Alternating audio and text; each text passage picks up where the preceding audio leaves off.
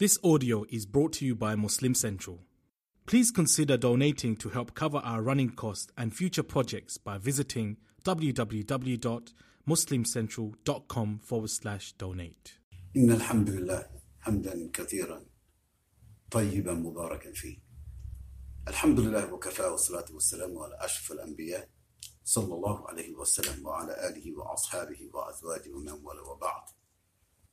Assalamu alaikum wa rahmatullahi wa barakatuh. Dear brothers and sisters in Islam, this is your brother Sheikh Khalid Yasin speaking to you from Philadelphia. This is a Facebook Live presentation, and the title of our program is Islam, America, and the World. We will be attempting to broadcast to you, to the world, to all of America, every Saturday, between 1 and 2 o'clock. We try to start at 1, but usually maybe between 1 and 2. So just be on board with us around 1 o'clock, and we will get started between 1:30, 1:45, depending upon the actual circumstances and technology and where we happen to be located. Nevertheless, this is our second broadcast, and I hope that you joined us or that you were able to view the archived program that we did last Saturday. Now, last Saturday we covered a number of questions. We covered the general topic. So this week what we'll do is we'll be addressing some additional questions because this is a very wide topic. And we should probably let you know that this is not a topic that can be completed in a session or 1 or 2 or 3 sessions because Islam in America itself, the dynamics of it spreads maybe 100 years. And Islam is an actual movement, a consolidation, and a da'wah platform, and sort of like a sophisticated movement here in the United States is maybe around 50 years. So what we will be trying to do here in Islam, America, and the World is not tell the historical story, but we'll be trying to address issues that are relevant to the topic. And I want to remind my viewers, that we could talk about a lot of things, and Sheikh Khalid Yasin has spoken about a number of subjects over the last 50 years. But today, we are talking about Islam, America, and the world. Having said that, we have in our studio 2 very competent young people, Brother Abdullah and Sister Naima, and they will be posing some questions themselves, and also as questions come up from you, our audience, they'll be posing those questions to me. And this is sort of the structure that we're going to be using. I will do my best to fill in the gaps, respond to the relevant issues, try to answer for about an hour. If we really have a motivated audience, we'll be on now. And I want you to be patient with us because we are doing this here straightforward on Facebook Live. So this is not like a setup in a studio. We're coming to you from the home of the Abdullah family here in Philadelphia, who has so great us to use their home to make this presentation. So I want to go to Brother to give on the topic that we're going to be discussing. Mm-hmm. Thank you very much, Sheikh. Thank you for taking the time to sit down with us for these interviews. Thank you for taking the time for all of your supporters, your family, your friends, everybody out there online. It's wonderful that you take the time out of your busy schedule in order to share your thoughts, insights, experiences with all of us out here. It's very much appreciated. So thank you, Sheikh. And we're speaking on the topic of Islam, America, and the world. And the Sheikh, mashallah, has more than 50 years of experience as a Muslim, being born and raised here in America, and more than 50 years as a Muslim in this country after converting from Christianity to Islam. So I think it's very valuable to hear your thoughts and insight into how Americans can relate to Islam and how Islam and Muslims can relate to America. So I think we'll be talking more about that today. And just getting right into the line of questions. Over the past few days, well, a couple of days ago, there was a mass shooting in a school down in Florida. 17 people were killed, just innocent people. So just what are your thoughts on this atrocity and just I grew up with Columbine when I was in school, but it seems like it's becoming more common for Americans to witness such tragedies. Well, of course, tragic is probably even not the word anymore. It's probably like horrendous trauma. And I think my reflection is on the immorality of it, the senselessness of it, and that it seems now to be embedded into the American culture. Or let's put it this way, maybe it's not the American culture, let's call it the American subculture. Now, the subculture of America has breeded a lot of different strange nuances that produced similar kinds of acts. We don't need to enumerate them here, but we can just look through the history of America, even going back 100 years, and see that America is a breeding ground for this kind of subculture of unsubstantiated, unwarranted, slaughter, hatred, taking lives without any kind of sensitivity, as if it's some kind of a sport. The arrested that he wanted to be, or not when he was arrested, even before he was arrested, he told the police even beforehand that he wanted to be a professional school shooter. Now, what does that mean? So he must have watched Columbine and other things that happened, and he wanted to take it to be professional. You get some kind of remuneration, some kind of reward. You get some kind of social status, and you do it in a very refined, calculated way. Now, that's what I understand about being professional. Now, what kind of message is he sending on to other young people who are unstable, who are feeding off of this same subculture, to create or to commit similar types of acts? And another thing comes to my mind, that the press seems to be handling these kinds of events in a very subjective way. If a black man commits a crime against one person without a sophisticated weapon, not in a school, but just arbitrarily on a train or a bus or a train or somewhere, just an argument, and that black man's face would be posted on all newspapers, it would be news for.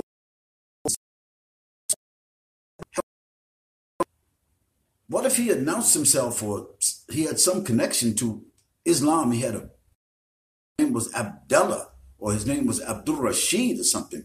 Then how would the press would have treated it? Well, we can just go back in the last year, and we'll see that when such actions, criminal actions, horrendous actions were done by persons claiming to be Muslims or people who were categorized as Muslims, this was news on every channel for 4 or 5 days, maybe 1 week, talking about Islam, fundamentalism, extremism, radicalism, and from or ISIS or Qaeda. He's a unstable who's bad childhood. Now, I think that's very unfair. This also feeds into the subculture. And so I think not only is it unfair and unethical, but it is also immoral for the media to treat it that way. And this is why we come to understand that Muslims themselves, the family of Muslims, the friends of Muslims, and American Muslims themselves need to understand of actions, whether they are performed by Muslims or not. The internet connection. Okay, go ahead. So let's just rehearse for a moment because we had a little short glitch there. It seems that there's an for these things to take place and for the creation of some kind of a false flag situation where maybe Muslims are not even involved or connected at all, but that they will be somehow placed in the middle, implicated in some institutionally. We will be framed. Once we are constitutionally as like enemies of the state, all of us, whether we had something to do with that or not, even if we're very good Americans, even if we perform as Americans, we vote, we participate, we pay our taxes, we are good to our neighbors, we send our children to school, we involve ourselves in building and refining the society, we do all the things that American citizens are supposed to do. But because of this climate of hate, which seems to be very much cultivated from the White House. Now, this is the point that we need to know that this is a little bit unprecedented. In my lifetime, I've never known this kind of a climate of hatred to be. I mean, this was that Mr. Trump had during his campaign and that he's perpetuating. And it seems like a locomotive that has no brakes whatsoever. And that he sort of changed the image that their neighbors, their friends have for them to try to, I think, demonize Islam even further than what it has been demonized. That's my response to that. Now, of course, my heart and the heart of all Muslims in this society who are decent Americans and decent human beings, our hearts and go out and we grieve along with the people whose families and loved ones were killed in this kind of an incident. Along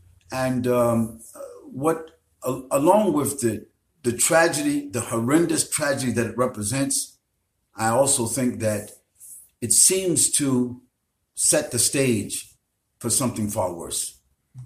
How so? How does it for something? Well, what do you think would happen if an action like that is done or framed or perceived to have been done by Muslims? And what if these kind of actions seem to be taking place like they are planned? What seems in terms of the sensitivities of the average American? Even if Americans thought that Muslims are generally good people, which rapidly. This is what happened with the Japanese. This is what happened in instances. Muslims being looked at as, again, enemies of the state. And although they are not, this kind of orchestration puts them in that particular light, puts their lives, their liberty, their welfare, and the value of their families at risk. And this is what we have to be concerned about. And we have to, that all Muslims, we can't look at this. We have to stand up and make a very clear statement.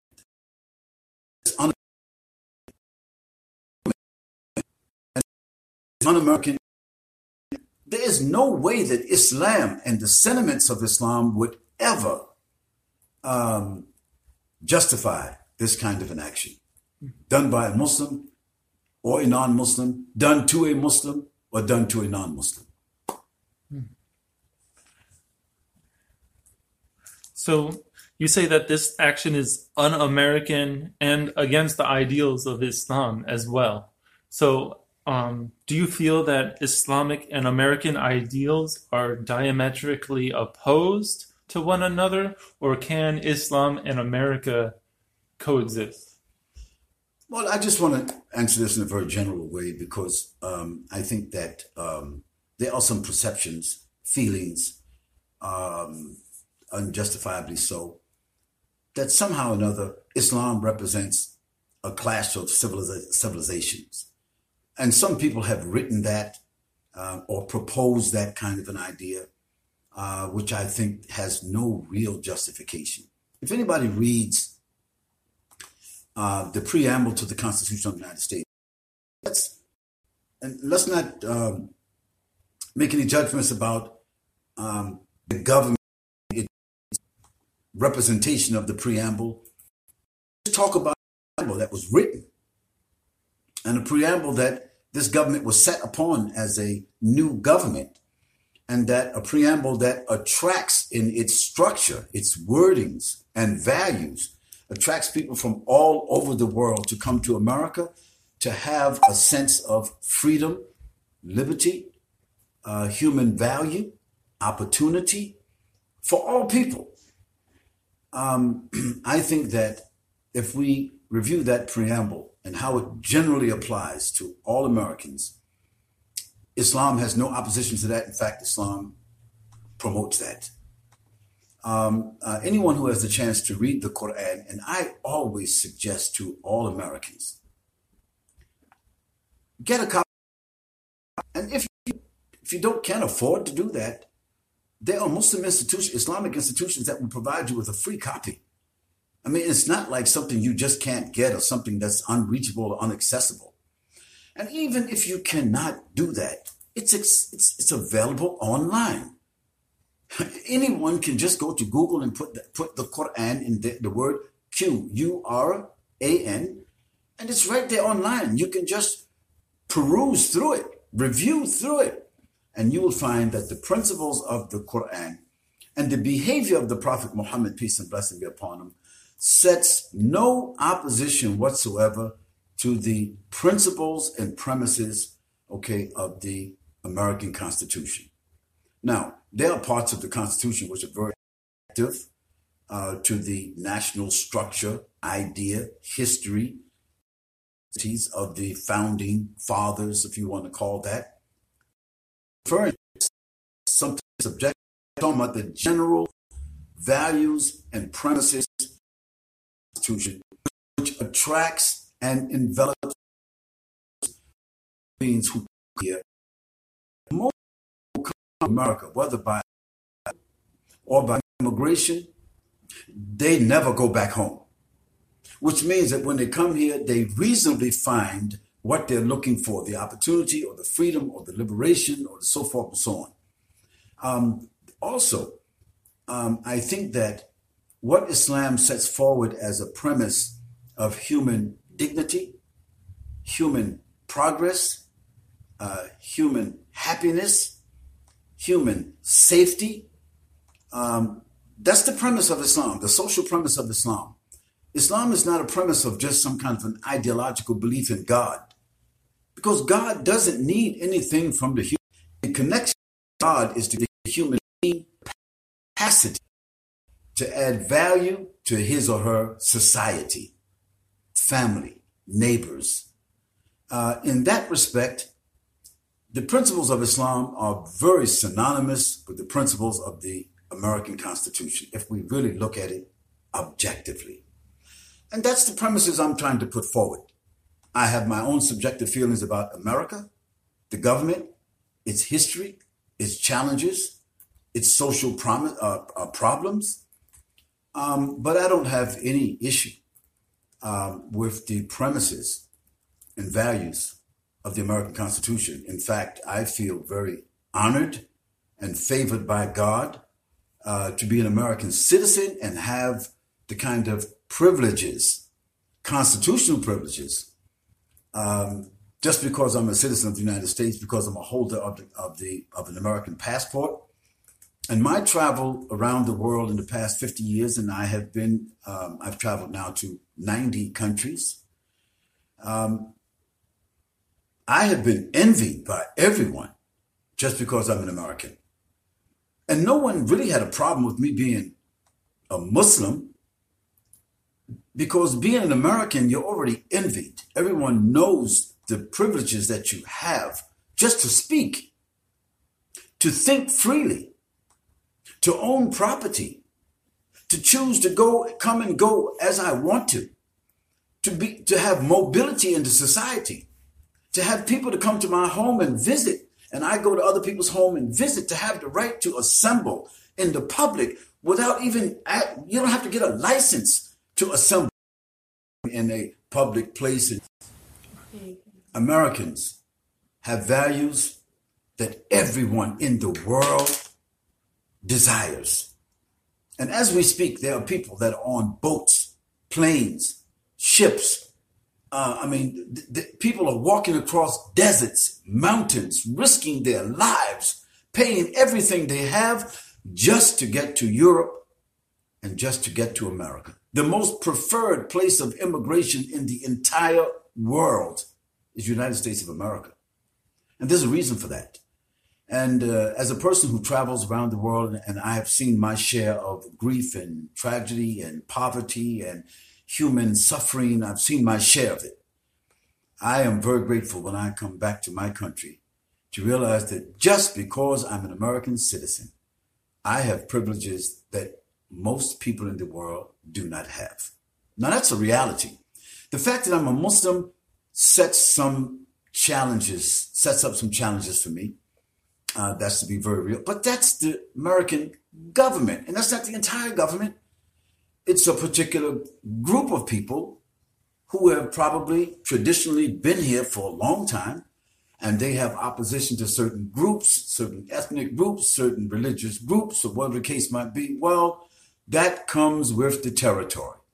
And we Muslims need to meet those challenges, as other people have met those challenges. Jewish people, when they came to this country and immigrated to this country, regardless of what people want to say, they met with those challenges. Polish people, when they came here, Catholic people, when they came here, Hindu people, Buddhist people, all kinds of people. When you enter a melting pot, you enter some form of some people receive you well, and other people reject you. You have some prejudice.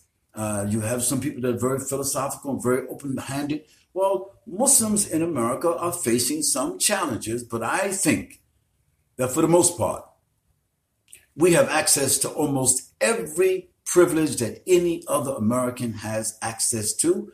That means that if we are prepared, well, we can compete. And if we compete, we have the chance to win.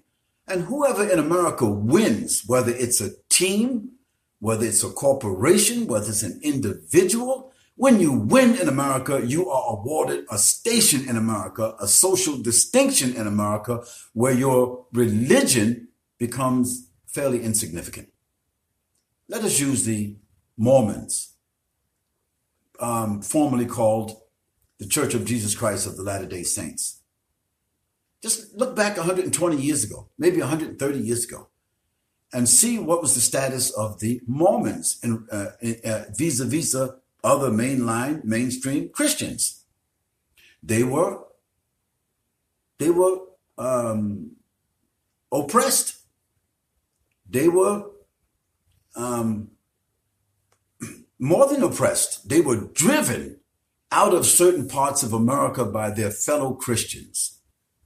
And so over a period of time, they consolidated themselves in a particular region, which is now today called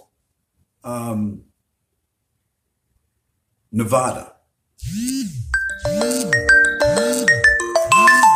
I think that their main city is, not Nevada, Utah, excuse me. And, if anybody looks at the history of the Mormons, you have to be, you really have to be impressed that they came from zero, meaning that being oppressed, being demonized, looked at as a cult, and so forth and so on. But today, what's the status? What is the social status of the Mormons in America today? As a result of their being resilient, as a result of their being patient, quiet, focused, taking advantage of the privileges that are available and the resources that are available. What's their status today? Well, I've been to Utah. I've done my own introspection and research on the Mormons. Many people don't know this, but this is a fact. The Mormons are the wealthiest Christians in America. They are probably the most socially, politically powerful Christians in America. And they've been now well received into the mainstream of America by other Christians. Now, it may have taken 120 years, 140 years, whatever, but I think that their progress stands for what can happen in America to a group of people who were demonized by their own fellow Christians. I think that there's the same room and opportunity for Muslims in America, because until today, there may be 2 million Mormons in America, if there are 2 million. But as we stand today, there are over 6 million Muslims in America. And Muslims, we have a longer history than the Mormons. We have a longer global history with more resources. In my estimation, a much more profound and diversified distinction. So I happen to be optimistic about Islam and America. That is, I believe that Islam is good for America because what Islam suggests is that if we contribute what Islam gives to us as Muslims, we will help refine the society and refine the idea and polish some of the principles of America and fill up some of the empty crevices of America and moral voids of America. And we will bring to the table the human resources that other people have brought to the table. And we will bring another level of moral and cultural and religious sophistication to America. And this is what America is about. Other people bringing diversification and refinement and resources and investing them into the society. This is what I believe is going to happen. On the other hand, I believe that America is also good for Islam. Now, what do I mean by that? I didn't say that Donald Trump is good for Islam. I didn't say that the KKK is good for Islam, or white supremacists are good for Islam, or that the so-called evangelical Zionists, that they are good for Islam. I didn't say that. And I didn't even say that all Americans, whether they're white or black or Hispanic or whatever, that they're all good for Islam. I didn't say that. I mean that America as a society with its institutions, with its resources, America with its constitutional privileges, America with its historical premises is good for Islam. Why? Because it's a soil that the seed of Islam has been planted, is growing at a very powerful rate. And when you take aside the subjective demonization and this whole atmosphere of Islamophobia, when you take all of that to the side, Muslims have in the last 50 years made considerable investments in America and made considerable commitments to America that has shown what it is to be an American. And I think from the outside, if it's looked at objectively, my perception would be very much supported. Now, my own colleagues, Muslim colleagues, whether they are scholars or they are students of knowledge or whether they are lay people or whatever, to sell this idea to them might be a bit difficult in the beginning because people have their own subjective feelings. they've been victimized and with this Islamophobia. And a great deal of Muslims right now are kind of feeling, that they don't have many options and that, they're at the bottom of the barrel. Well, I don't feel that way based upon my exposure, based upon my research, and based upon the privileges and the resources that America has given to me. I know where I was born. I know where I started out at, and I thank Almighty God, because I don't believe that the opportunities that's been given to me, I could have done this, or I could have achieved this, or that I could be a part of a legacy to even say what I'm saying if I was in some other country other than America. So I believe in qadr. That is the will of God. I believe, you understand me, and I believe in the grace of God. And I think that it is the grace of Almighty God, and it is the determination of Almighty God that Muslims like myself have turned to Islam as a set of values, while we retain the responsibility and while we retain the original premise of the constitutional values of the American society. And I think that Muslims who have come from some 39 or 40 Muslim countries, who have come to this country in the last 50 years, similar to myself, they have embraced the values of the American Constitution and made them better human beings. They have used their Islamic values to pray, to worship, to make progress, to make their investment, to be good citizens, to be good neighbors. And all of this seems to suggest to me that the cup or the plate or the dish or the table of America is good for Islam.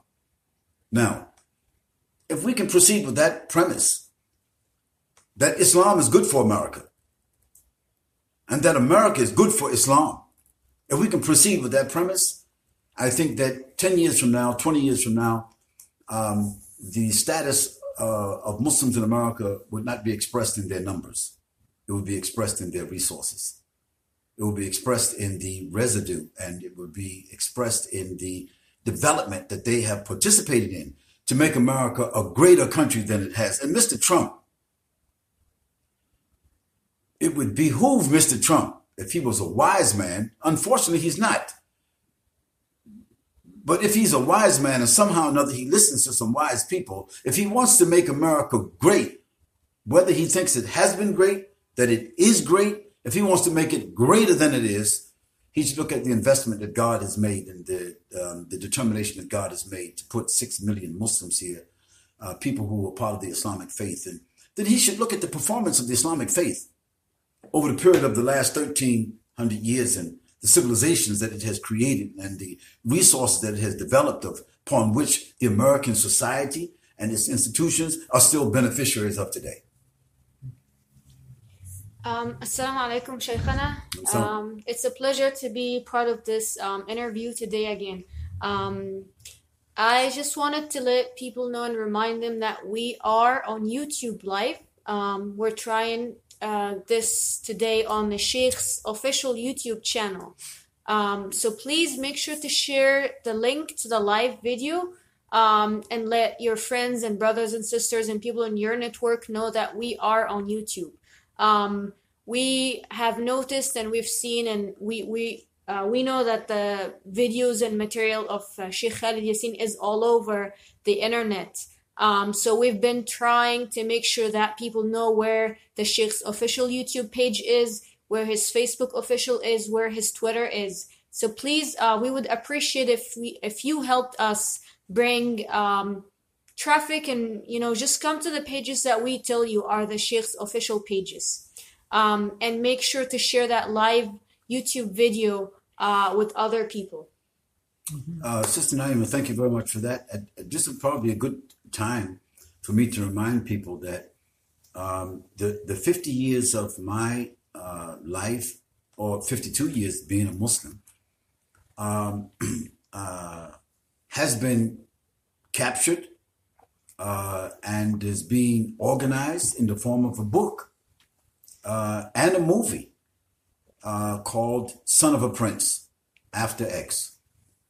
And Son of a Prince After X is sort of descriptive of the generation that came directly after the assassination or the phenomena of the late Al-Hajj Malik Shabazz, better known as Malcolm X. I'm referring to myself as a son of that prince. I'm one of the sons of that prince. You know, all of my colleagues, we call them the OGs, the older generation, who were the baby boomers. We are all sons and daughters of that prince. This son of the prince has documented his life travels and experiences in the form of a fairly huge manuscript that is now being developed by some of our creative writers. We are now organizing a movie. So our projection is that the book should be ready for publication, and perhaps the movie should be prepared to be launched as early as September 2018. So we want to remind our people that all of what we're doing, whether it is the book or it is the movie itself, the title is fairly self-descriptive. Son of a Prince. That's who we are. That's who I am. The reverts, the first generation of reverts here in America. And After X means the 50 years. What has happened in the last 50 years after Malcolm X? What he would have seen, what he would have experienced. How would he have reacted? What would his advice have been? We don't know that. But what we are trying to do is take the moral responsibility of being the eyes and ears of the prince or his progeny, Malcolm X, and participate in America and let America see the value of Islam and let Americans appreciate the opportunity that they have vis-a-vis the rest of the world, the distinction that they have in the rest of the world, so that this message, Islam, America, and the world, will become etched into the history of America through a movie and through a book. And my hope, my prayer, is that my progeny, my children, my grandchildren, my great-grandchildren, my mother, who is still living and is a Muslim, and her generation, my colleagues, who themselves probably 60, 70, maybe some of them even 80 years old, that there will be something for them to make a reference to that will document our legacy. Because Malcolm's legacy was enshrined through a movie. And although most of us don't agree that movie was a very good depiction, but at least it was there. His book was, his life was further enshrined by the book that was written by Alex Haley. And although we know some of the subjective motivations behind that, still there was a book and there was a movie. So here we are 50 years after Malcolm X, and after traveling around the world and all over America and having opinions and having the challenges that we have and our experiences, we're now documenting that book. And we're also turning that book into a movie. And we would ask our viewers to please keep that in mind. And so I think that we have a couple of ways that which they can support this effort. We have, what is it called? U-Caring. You can go to U-Caring and you can contribute to this project that we're working on. You can collaborate. You can write to us and we can give you any information that you might want to make you a part of it and feel a sense of belonging to the project. We are working on the movie. You can come to our Facebook page and You can also contribute that way. You can go to SheikhKhalidYasin.com, skypurpose.com. You can go there. That's our website.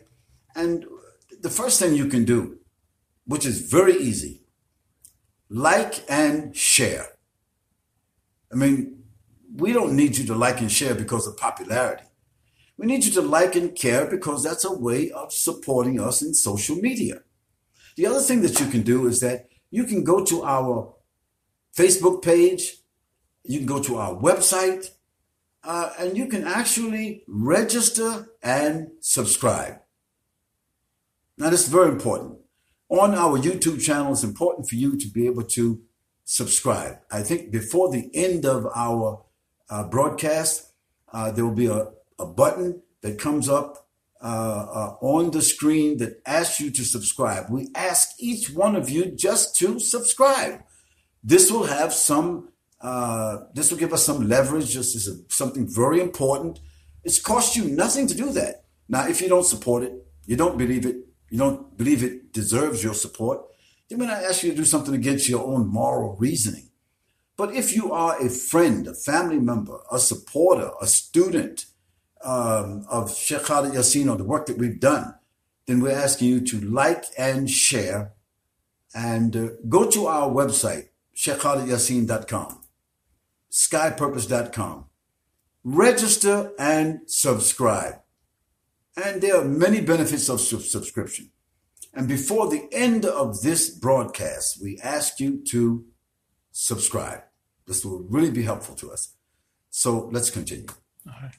Thank you, Sheikh. Well, do you want to mention your tour as well?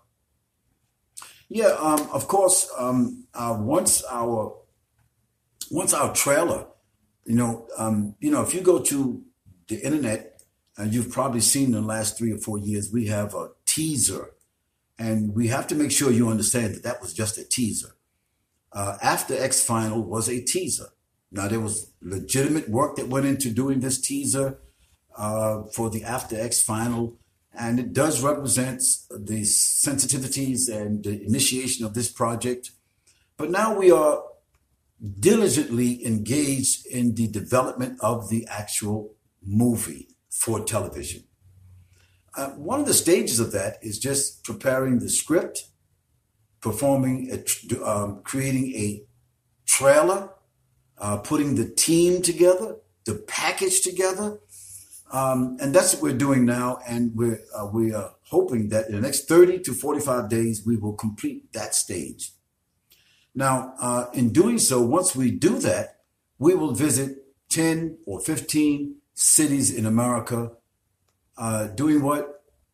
Shooting the film, meeting with people, networking with people who have resources in the film industry, meeting with family and some of my family and friends and supporters and students, and meeting with people who themselves are intellectual representatives of Islam in America who can contribute to this film. So 10 or 15 cities we will cover between now and September. Secondly, we will visit 10 or 15 countries, many of them in West Africa and some of them in East Africa and others in other parts of the world where we have visited in the past. So this is the tours that we will make around America. This will also include the tours that we will make around the world to give everyone access and exposure to this powerful project.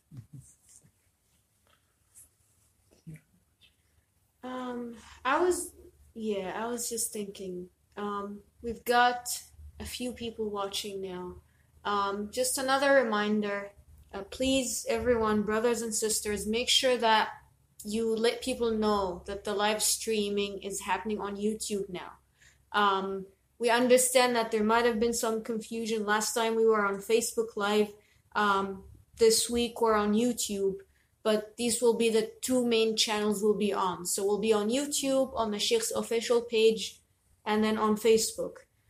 So please just keep in mind that we are on the Sheikh's YouTube channel, and make sure to bring traffic towards that direction. Okay, continuing our questions, Sheikh.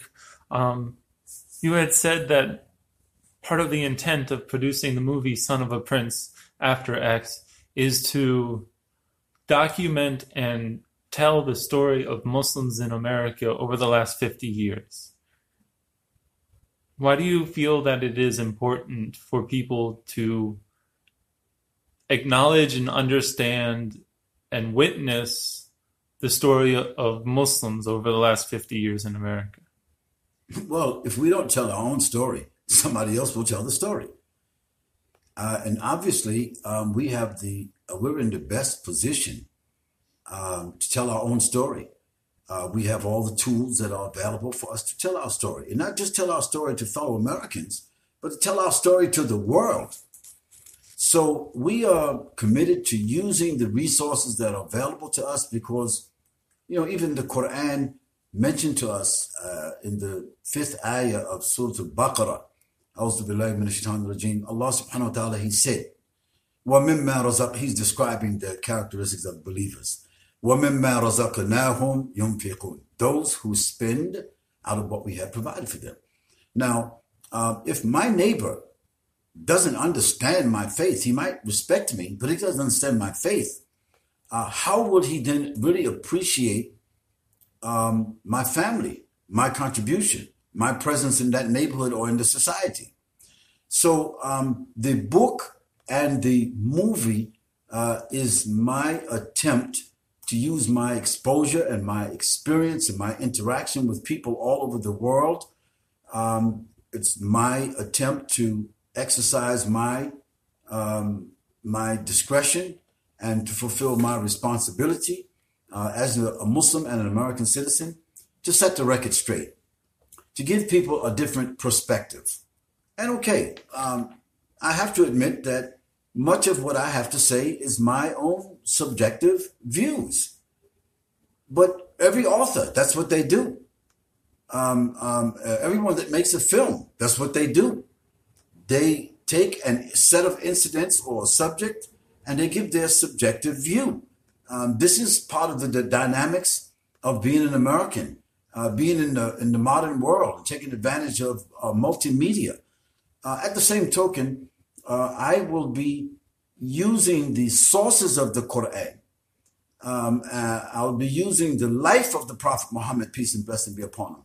I'll be using the phenomena, of American opportunity and resources and the American Constitution and my being between these dynamics to tell my story. And I will tell my story like Mark Twain, like whoever wrote Mark Twain. I will tell my story like Mr. Obama told his story. I will tell my story like many other Americans, Will Rogers, how he told his story. Because this is part of an individual opportunity and responsibility to tell their story if they believe that their story is worthy, that other people will benefit from. And I do believe that my family, my friends, my students, my supporters, and other Americans and people from around the world that I have met, I think that they will appreciate my story. And it's better to tell one story while one is living and well. Because when you're not well, maybe you don't even have the energy to tell your story.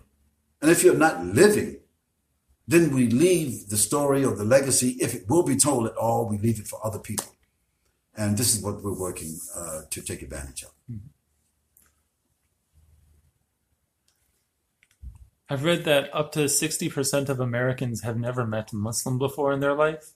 And as you had mentioned before, many of the representations that Americans see of Muslims is that they identify with terrorism, and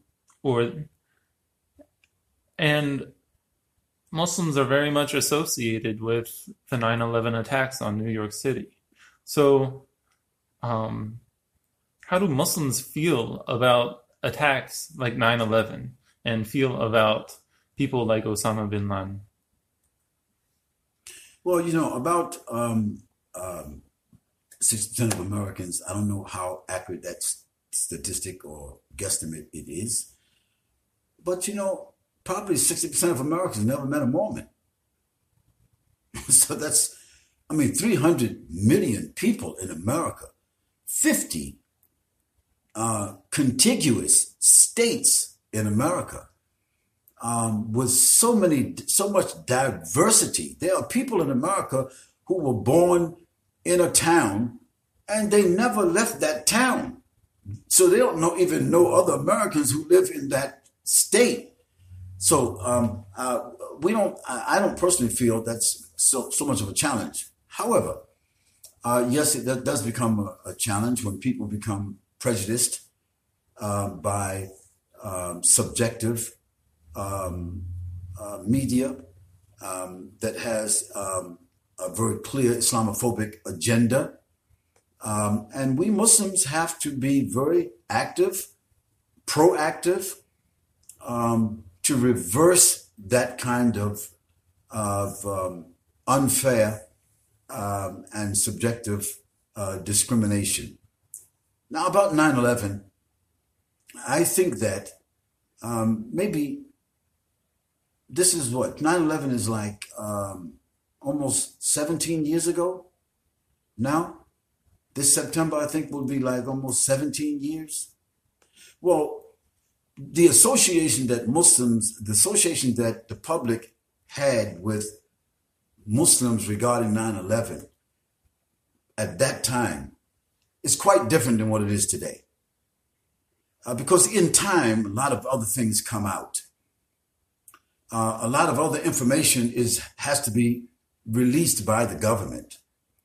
And I think that it's fair to say that there's quite a bit of forensic evidence that shows that a group of Muslims with box cutters and the ambition to destroy an icon of American society like the World Trade Center, that the sophistication of that operation was way beyond their capacity. Secondly, forensic evidence is showing that the bringing down of the World Trade Centers was a phenomena that actually defied all the scientific facts itself. Now, all the open-minded Americans have to do is step outside of Disneyland and Steven Spielberg land and just look at the forensic facts. And we'll see that, if we don't want to say that it was an inside job, which many experts, non-Muslim experts, are saying that this was an inside job.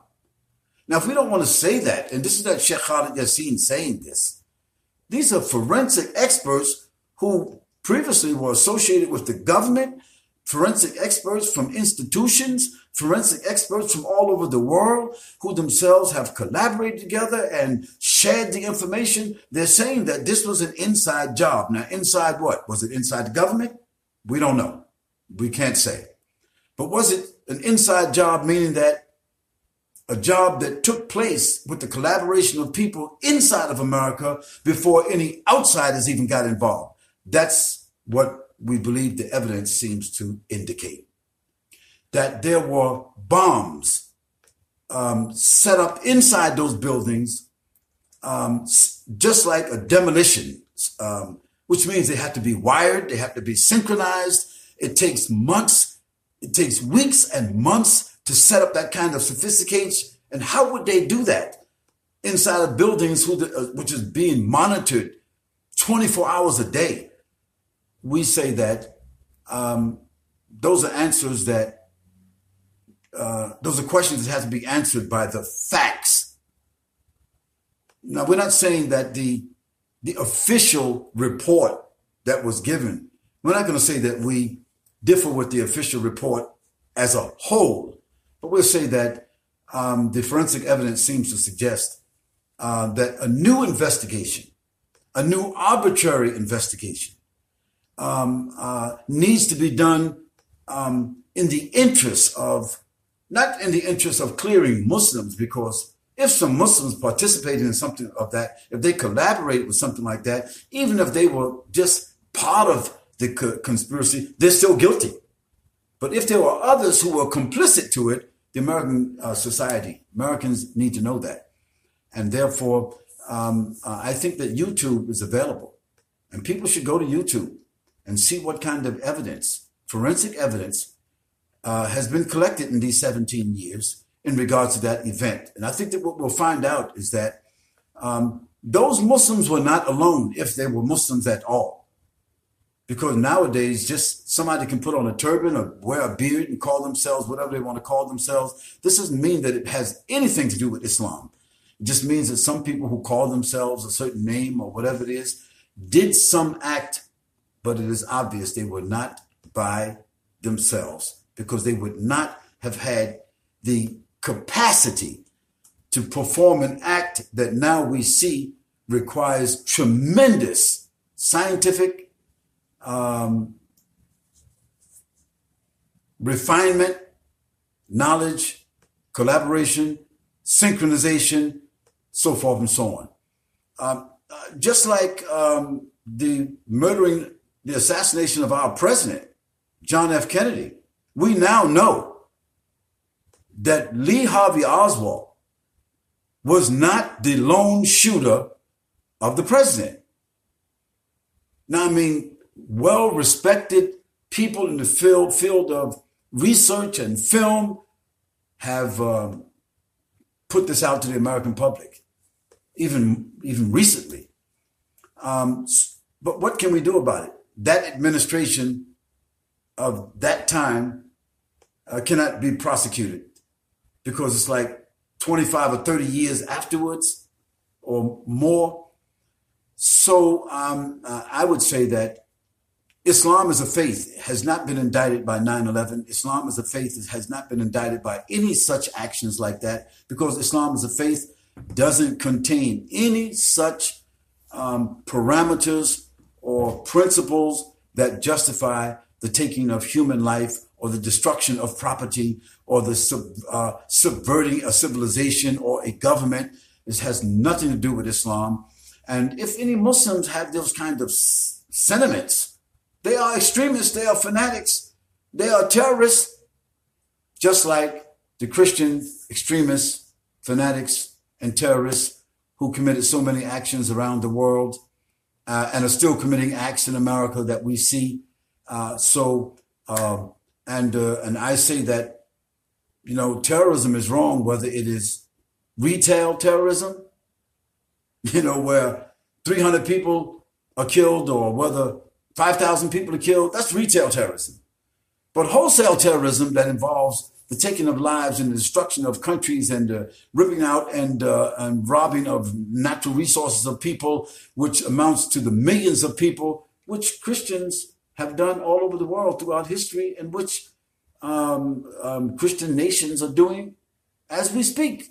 So terrorism, fanaticism, extremism, and criminal behavior, immoral, unethical behavior is wrong, whether it's done by people who claim to be Christians, Jews, or Muslims. And Islam or Christianity or Judaism as scriptural faiths have nothing to do with that. Well, still speaking of 9/11 and the fact that the incident, regardless of what people think who was behind it, still had a huge and significant impact on the lives of millions of Muslims, whether for the way Muslims are perceived in the United States, their own Muslim experience here, people who lived in America before 9/11 and after 9/11 talk about how things changed dramatically for them. There was a time when nobody knew who Muslims are and what Islam is. And then all of a sudden, the spotlight was on Muslims. Yes. So that had a huge change in the way people experience being Muslims in the United States. So that's one aspect. I would like to ask your opinion on how do you see things changing before and after 9/11 for Muslims in the United States. The second aspect is the political implications for 9/11 in the Muslim world. There were so many wars and so many programs like the War on Terror, for example, counter-extremism and counter-radicalization projects. These are projects that several major powers and countries all over the world, not just in the United States, are working very hard on. And this has an impact on the lives of so many ordinary Muslims. So I would like to hear your opinion and your thoughts in this regard. Well, thank you very much, Sister Naima. That is a very powerful question, and my introspection on that is the follows. 9/11 as an incident, as an episodic incident, as it was seeming, in my estimation, was designed to be, created a social, political challenge for Muslims in the United States and Muslims outside the United States for the reasons for which it was enacted. But Muslims, Islam as a faith is very resilient. Faith itself in God throughout history has been very resilient against all kind of satanic conspiracies. So I am again optimistic that Muslims are rebounding. Islam is still moving at tremendous leaps and bounds. All statisticians, all statistics seem to say the same thing, that Islam is the fastest moving faith in the Western Hemisphere, if not the world. Islam is moving, people are coming to Islam at a more rapid pace than towards any other faith on the globe. In spite of 9/11, in spite of the counterinsurgencies, in spite of the war on terror, in spite of this and in spite of that. So this is one thing. The other thing is that the best steel comes from the hottest fire. The most valuable things that the earth produces, it produces from the most pressure.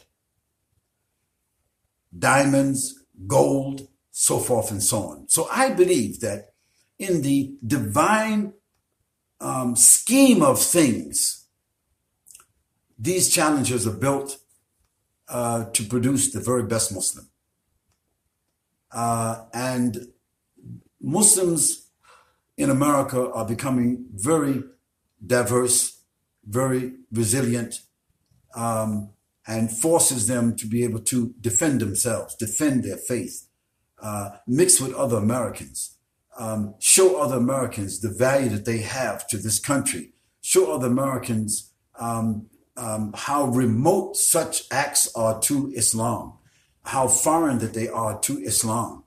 And I think this is a continuous challenge that we will face as Muslims in America, as Muslims around the world are facing similar challenges. Those challenges will continue as they have throughout history, and we will not get rid of those challenges. They will simply not go away.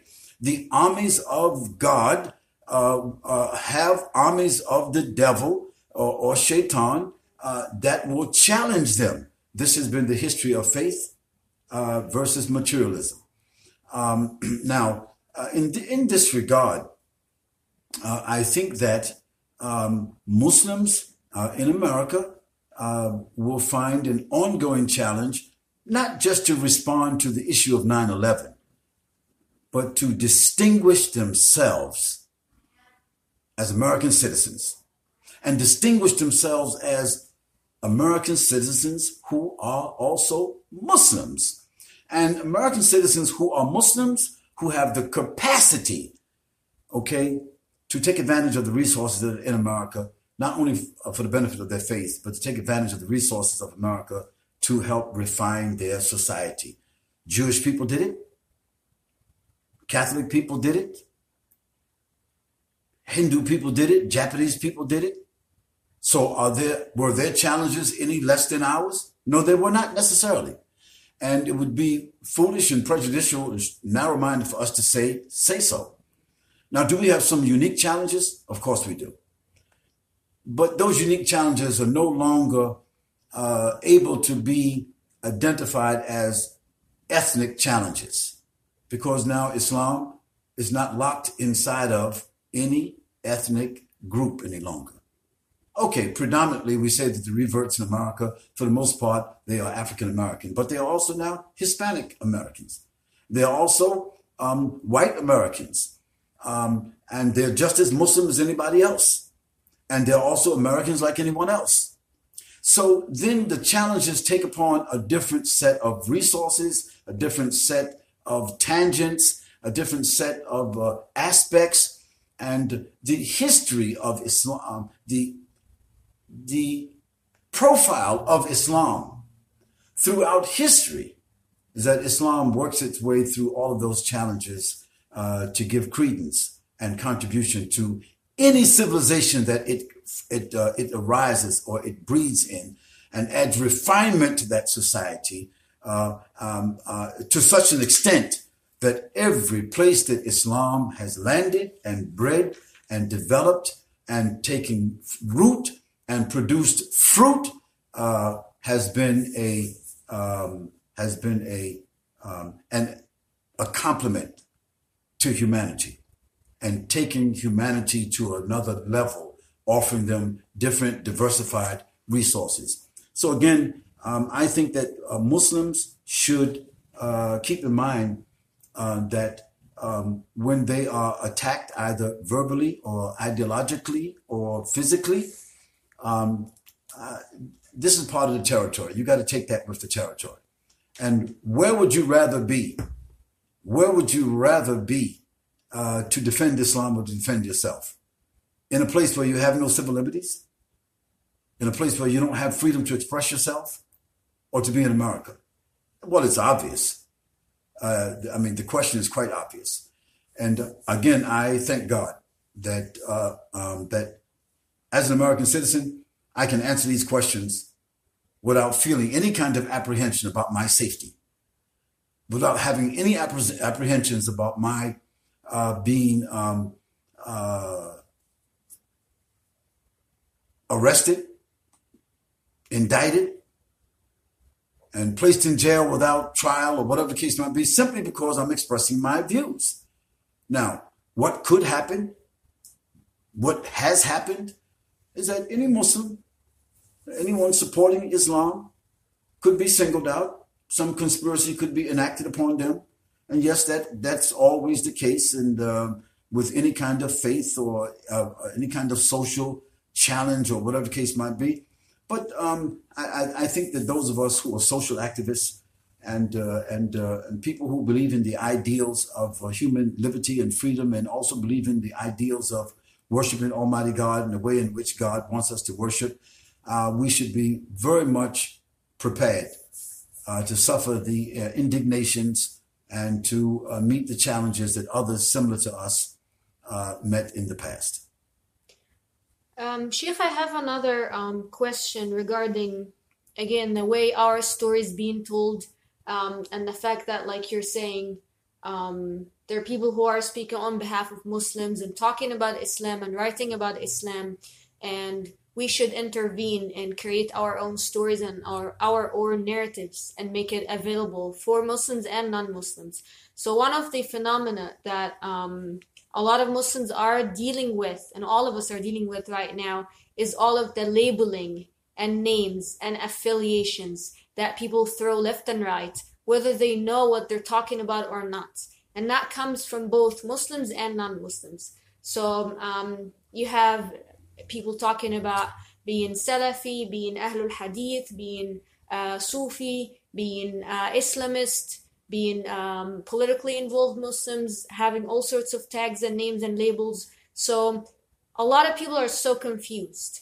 And I think, in my opinion, our scholars and our respected speakers and sheikhs need to talk to us about what we should do regarding all of these names and all of these labels that are confusing people.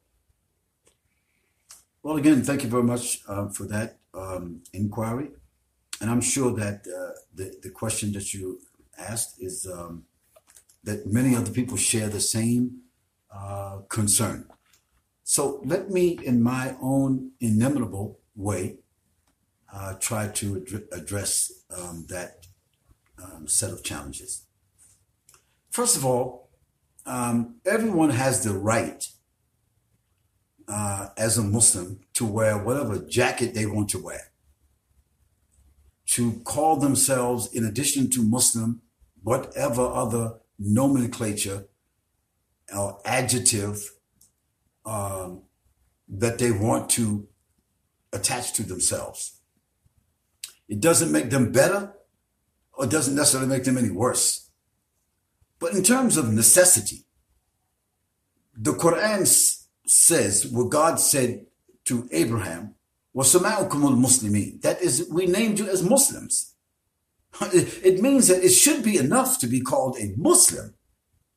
Now, if you want to add some further refinement or some further clarification because of historical, social, ideological issues that took place, so you don't want to be generalized as a Muslim, but you want to be known to be a good Muslim, a correct Muslim, or whatever, that's okay. But this is a phenomenon that has taken place in all religions. The Protestants broke away from the Catholics as a protest to what they thought was the domination of the subjective religious sentiments of the Roman Catholic Church. And they called themselves Protestants. They themselves represent today a huge segment of the Christians in the world today. Then evangelical Christians and other kinds of Christians, the Calvinists and others, they broke away from the general model of Protestants and became Baptists and Methodists and so forth and so on. So this is a phenomenon that you find in every religion. This whole idea of Catholicizing religion, and I use the word Catholicizing because the Catholics, they did that. They created what they considered to be their version, their civilizational, societal version of Christianity, and they called it the Catholic Church, meaning the most correct, meaning the most authentic, meaning the one that has been documented by the powers to be, so forth and so on. So I'm using that terminology for this reason. So there are Muslims who also want to Catholicize Islam, and they will call themselves different names to verify or to authenticate themselves, whether they are Ahl al-Hadithi or call themselves Ahl al-Bayti, or whether they are people who want to call themselves, associate themselves with the Da'wat al-Salafiyya, or some other people who want to call themselves people of the Tasawwuf, the Tariqah. And these are all movements which have their own values, which have their own justifications, and every Muslim can associate as they want to for the reasons that they have, because of a particular scholar or a particular methodology or a particular persuasion or a particular understanding. And we should not, as mature Muslims, engage in arguments that lead to polarization, that leads to enmity, subversion and hatred and separation. We should not engage in that just to be good Muslims. We should respect the right of every Muslim to live with, associate with, follow, adapt to whatever group, name, scholar, persuasion, reflection, platform that they feel is good for them. But they should never impose that persuasion upon others. Neither should they use terminologies to demean others, to incriminate others, to call others by names that sort of take them out of the legitimatization of Islam. Because to do so is immature, to do so is un-Islamic. And, there are people who have very good behaviors, but ideologically, they have drifted away from the main sources of Islam. There are others who have very strong rhetoric and ideological rhetorical, ideological connections to the sources of Islam, but they have very bad behavior. Obviously, the object should be for a Muslim to be as close as they can to the sources of Islam without veering to the right or to the left, but also to maintain good behavior with other Muslims, with other human beings, with people of other faiths, because this was the manner of the Prophet ﷺ. Now, you can call yourself any name you want to call yourself, you see, but if you enter a bus or a train or a room and you smell bad, it doesn't matter what you call yourself. It doesn't matter even how you're dressed. If you smell bad, you're going to be offensive to other people. If you act in a foul way, you can call yourself whatever you want to call yourself. But if you are foul in your speech, if you are foul in your behavior, if you are antisocial with people, you are non-progressive with people, you are socially dysfunctional, you don't have a concern for other people, your neighbors, and you're just calling yourself some names and wearing a particular uniform and insisting upon some kind of Catholicized nomenclature of Islam that we are the ones that's correct and the others are not correct, then this really is an antithesis of Islam. So I would advise Muslims that when they are invited through the rhetoric or through the materials, the written materials, or through the or visiting other groups of Muslims, to be very patient, to be very to investigate. Don't make quick decisions. Sit and listen to other Muslims. Respect them. Show them that you have the concern to listen to them. But don't embrace groups. Join them, eat with them, pray with them, respect them, but don't join any group until you are reasonably satisfied that regardless of their rhetoric and regardless of what they say, that both their liturgy, that means their religious rhetoric, which is documented in some forms and shapes, and their behavior, both are in sync. Because at the end of the day, the Prophet ﷺ said that Islam is good behavior. Islam is good conduct. You will know a Muslim by the way they treat their neighbor. You will know a Muslim how they interact with their family members.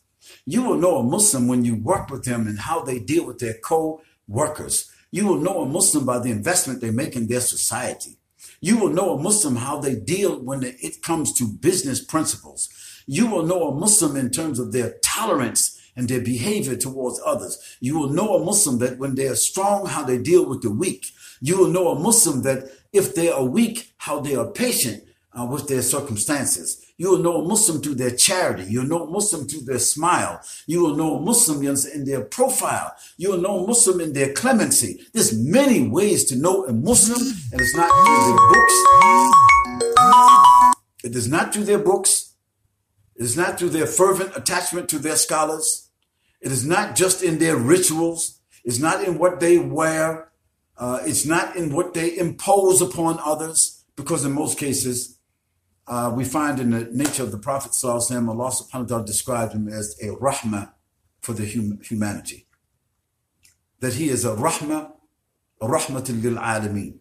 See, he didn't say rahmah for the Muslimin. He said rahmah lil alameen. That he's a mercy, a healing for the whole creation. That means if a Christian met the Prophet Muhammad sallallahu alaihi wasallam, if a Jewish person met the Prophet Muhammad sallallahu alaihi wasallam, if a Hindu or a Buddhist or anyone with what they met the Prophet sallallahu alaihi wasallam, they would be greeted well, they would be treated well. If they stayed with him, they would be fed, they would be protected. They would not be cursed, they would not be condemned, they would not be treated in a bad way. And the Quran sets this forward.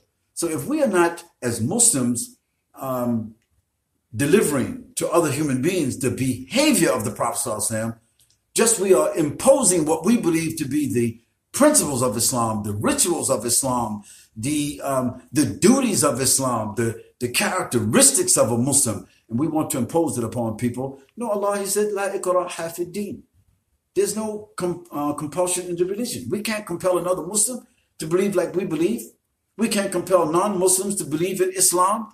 We can't compel our family members, even inside of our home, to pray or anything. We can't compel. There's no compulsion in the religion. So then how can we believe that we are correct, the most correct, the only correct, and then we start to curse other people and delegitimize other people's faith just because we believe that we are correct and we are. So this is what I want to say. We need to be patient. We need to be tolerant. And you find a Muslim that's intolerant, you find a person that has a defect in their religion. You find a Muslim that is bad in their behavior, there's a defect in their religion. The defect belongs to them, it doesn't belong to Islam. And I think that we have a chance in a society where everyone can practice their faith or their non-faith as they please. And we can see this happening in America. Somebody who's LGBTQZ or whatever the case might be, constitutionally, they can practice their non-belief or their personal ethics or whatever you want to call it. And no one can do what? No one can force them anything otherwise, as long as they are still within the realms of what the Constitution has set forward. So if that means that we have to be tolerant with the most radical parts of the society. We don't have to accept them. We don't have to embrace them, but we have to be tolerant that they're also Americans, and by constitutional rights, they have the right to express themselves. Similarly, we Muslims, who are 6 million people in America, perhaps there may be 40 different persuasions of Muslims, socially, ideologically, religiously, ethnically, or whatever the case might be. If we want to consolidate and make a difference as Muslims here in America, we have to strive towards unity, to have the consolidation of leadership, to have the consolidation of our resources, to have a very clear identity in terms of our communities, so that we can use that consolidation to invest in America like other religious groups did and create the possibility or the premise of some kind of a strength. And when you have strength, you're in a country that is open, you have wealth, you have resources, then you can establish your faith with institutions and tangible resources like any other faith. And if we want that to happen, we Muslims have to have a lot more tolerance. And that means lowering your wing,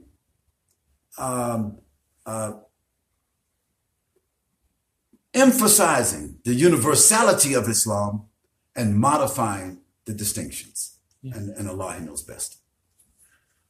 Thank you very much, Sheikh. We're coming up on about an hour and a half now.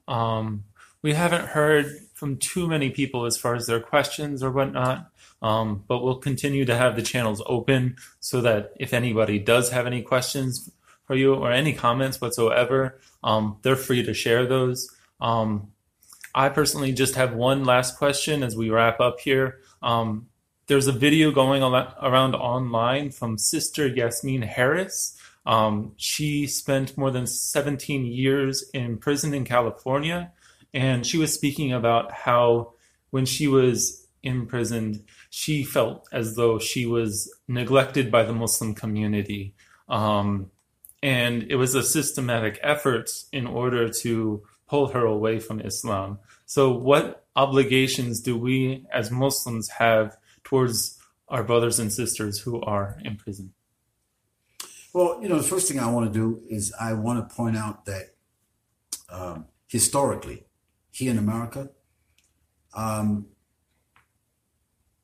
Islam appealed to people who were cast out, people who were considered to be socially dysfunctional, people who were in the prisons, people who were in the ghettos and streets, people who were socially disadvantaged.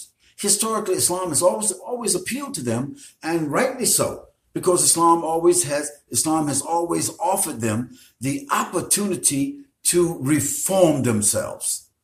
And so we see the phenomena in America. We know that the prison industry in America now, there's more people incarcerated in America than there are in any other country in the world. I have been told that in America, there are more than 3 million people incarcerated. I have also been told that it's possible that 15% of the people incarcerated in America are also Muslims. Now, if we take that guesstimate to be correct, 15% of 3 million people means some 450,000 incarcerated Muslims.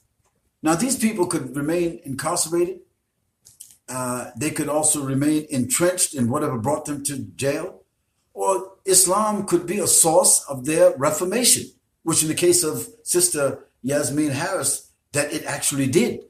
Now, if in fact there are 450,000 human beings who, regardless of the crime they committed against society or against individuals, that they reformed themselves, they became Muslims, reformed their lives to be productive, to be repentive, to be functional, and to come back into society after paying their debt, then we have an obligation to receive them. Secondly, while they're incarcerated, we have an obligation as Muslims to support them, because there's a system in Islam called zakat. And part of the zakat system is to support people who are either enslaved or people who are in debt or people who are incarcerated. So those in debt, those are enslaved, those that are incarcerated, those that are incapacitated, they have a right to our zakat. Now, if there are 6 million Muslims in America, and let's just say that half of the 6 million Muslims in America, 3 million of them, earn $30,000 a year or more. That's a huge sum of money. This means that those Muslims who make that kind of money, they should be paying zakat every year. And if they have to pay zakat every year, they have no right to take that zakat money, to take the tax money that they get and send it to their country or who they want. No, that zakat should be given to the leader of the Muslims, the representative of the Muslims, and his body of administrative people. And then it should be divided in such a way that all the 6 or 7 categories that have been enumerated by the Quran itself, those 6 or 7 categories, of which incarcerated Muslims, incapacitated Muslims, Muslims in debt, or Muslims that are enslaved, they have a right to that zakat. So that situation should not happen to Sister Yasmin. And it shouldn't happen to the other 450,000, if that statistics are correct, to people who are incarcerated. Every Muslim should have the feeling and the obligation and the commitment to support, even if it is only writing a letter.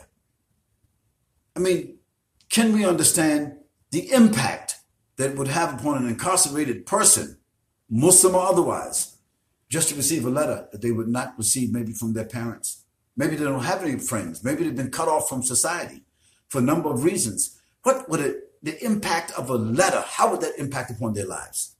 Secondly, if they were to receive once a month $20 so they don't have to beg from anybody, because in the federal system, as the sister pointed out, in the federal system in the United States, prisoners have a right to work in what's called prison industries. I mean, it's still exploitation, but they can work in prison industries and they can earn some money. But in the state system, in which most of the Muslims who are incarcerated, they cannot work. So how do they get money? How do they remain dignified? How do they get money to just for their basic needs if they have no family? So as Muslims, what we could do individually, we could adopt a prisoner, regardless of what happened to them and why they went to jail. We could adopt a prisoner, write them a half a page, 3 or 4 chapters a month. Secondly, give them $10, give them $20.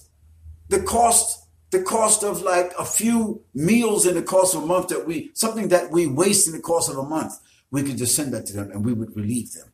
So essentially, I want to say that it is very unethical and it is a shame that a Muslim lady came out of the jail and says that for 17 years, she never got a letter, she never received any support from Muslims who knew that she was a Muslimah, who knew that she had adopted Islam to reform her life, and that she has to get out of that prison and be in a safe house or whatever the case might be, and still not received and still not stabilized by Muslims. That is a shame. And the fact that this applies to perhaps 450,000 other Muslims that are incarcerated, I think it is worthy for us to collaborate together, do some research together, and find out how we can relieve ourselves of this moral responsibility. So we received a question from someone. I can't tell if it's a brother or a sister, but I'm just gonna read the question and pass it on to the Sheikh. Assalamu alaikum, you are a great man. Could you tell me about Muslims making haram money and feeding their families and building masjids with haram money, and also eating non-halal food? So that's somebody who wants to hear your comment and perspective on that. Okay, my dear brother or dear sister, I think that the question is set up with a number of assumptions. And we should not answer questions based upon assumptions. We should answer questions that are based upon legitimate facts, very clear, documented facts. Yes, are there Muslims who earn haram money and give that money over to a mosque? Of course there are. But I don't think that it's my place to answer a presumption. I say that they are in the minority. And I don't say that there are many Muslims earning haram money and building masjids and schools with haram money. I think that that's an overstatement. Are there Muslims who commit crimes? Yes. But to say that many Muslims are doing that is wrong. Are there Muslims who don't separate money that they earned as haram into money that is halal? Yes, there are some, but I think that most Muslims, even if they are doing something haram, they are using some kind of discrimination to say, I can't give this money to the masjid. I can't build a school with this here. Why? Because a Muslim knows that God sees that. And how are you going to take something haram and do something which is halal and think you're going to get a reward from Allah subhanahu wa ta'ala? You're not going to get it. Every Muslim knows that. So I think we should take a different presumption. That if a Muslim is doing something haram, they're also doing something halal. If they're earning money in a haram way, they're also earning money in a halal way. And that the good Muslim, the decent Muslim, the basic Muslim is only going to give from that which they earned halal. They're not going to make hajj from haram money. They're not going to build a masjid from haram money. And to say this as a presumption is to put a stain and a stigma upon many masjids and Islamic centers. And I don't think that's right to do. And so therefore, I'm not going to go along with that presumption. I'm just going to say that the Muslims who do that know that they're doing what's wrong. And of course, we should enjoin the right and forbid the wrong. But I don't think that we should make any kind of blanket assumptions that this is being done on a major basis. Yeah, that was one question. And also, sister or brother, thank you for your compliments. Allah is great. If I've said something or done something to be impressive or deserving of some compliment, I say, mashallah, tabarakallah, and I appreciate it so much to compliment. But let's all remain as humble as we can with whatever contributions that we have made. Right. Jazakumullah khairan, Shaykh Khalid Yasin, for the opportunity of having you today. Inshallah, the live stream will be available on Shaykh Khalid Yasin's official YouTube channel. I'm reminding our brothers and sisters again who are watching us, we're trying to consolidate Shaykh Khalid Yasin's online social media websites and YouTube and all of that. So please make sure that you are on the Sheikh's official pages. Make sure that you subscribe to the YouTube channel. Any upcoming or any new uploads will be exclusively uploaded only on this one particular channel. We know that Shaykh Khalid Yasin's productions from over 15 years ago are all over the internet. And we're trying to bring all of that back to the Sheikh's official YouTube channel. So please help us, inshallah, and make sure that you let people in your network know. I would like to take this opportunity before concluding to thank our viewers. And I do realize that we have less viewers today than we had on our Facebook Live last week. But that's because we have to integrate between YouTube and Facebook and Twitter. And so if some people were expecting us to be on Facebook Live, we will upload this to Facebook so you will get the opportunity to see that. Make your comments. We will be responding to your comments during the course of the week. And maybe next week we will be back on Facebook Live. I'm not sure. But give us the time. Just be patient with us until we can sort of consolidate our presence between Twitter, Facebook, and YouTube. And we're asking you, please, like and share. Right now. Don't procrastinate. If you like what we have to say, share it with other people. Like you would food or a cup of tea. Or, share it with more enthusiasm than you would bad news. So like and share. That's one thing. Secondly, go to our You Caring page for Son of a Prince After X. We have a Facebook fundraiser, and we also have a You Caring fundraiser for Son of a Prince After X. This is our manuscript, which is under development, and our movie, which is under discipline development. We're asking you to support us because we cannot do a project like this here without your support. It's not like somebody blessed us with some money and people are just, I'm noticing people saying, oh, Sheikh, you're doing a movie, that's great. When it's finished, send me a copy. Oh, Sheikh, you're doing a book, that is great. How can we get a copy? Brothers and sisters, come on. It doesn't rain like that. Blessings, gold and silver doesn't come out of the sky. This is a major project. It takes effort, collaborated effort. We have done some work over the last 50 years. We are doing some work now.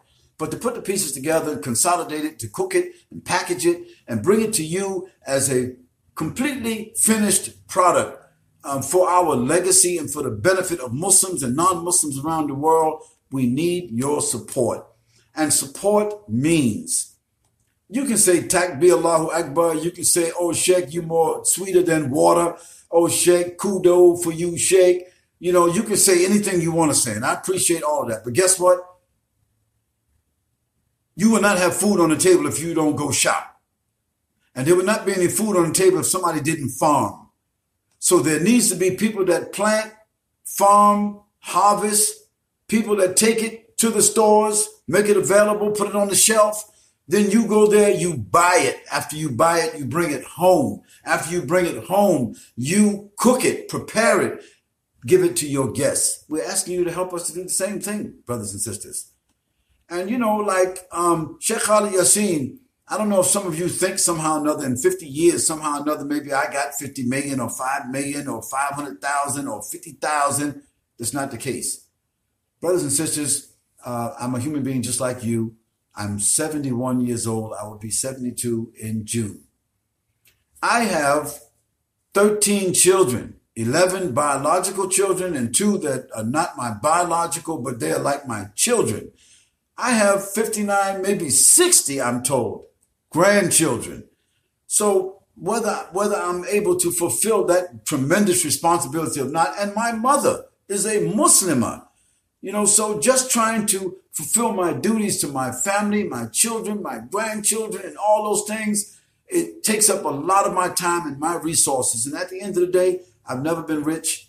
Allah has blessed me to travel around the world. But no, I do not have a bank account with any significant amount of money in it to do this kind of a project. Let's make that point clear. Secondly, I don't have with me around me some multimillionaires or people who just say, oh, Sheikh, go do this here and we're going to give you the money. No, we have the idea, we have the commitment, and we are engaged in doing that. But if 10,000 Muslims around the world who say their family, friends, supporters, homeboys, homegirls, whatever you want to call it, 10,000 Muslims gave us $100, gave us $10, or just $1, it would significantly help the project that we're working on. And we're not begging you. We're not begging. We are appealing to you to support this project as you support other projects, because at the end of the day, it's your project.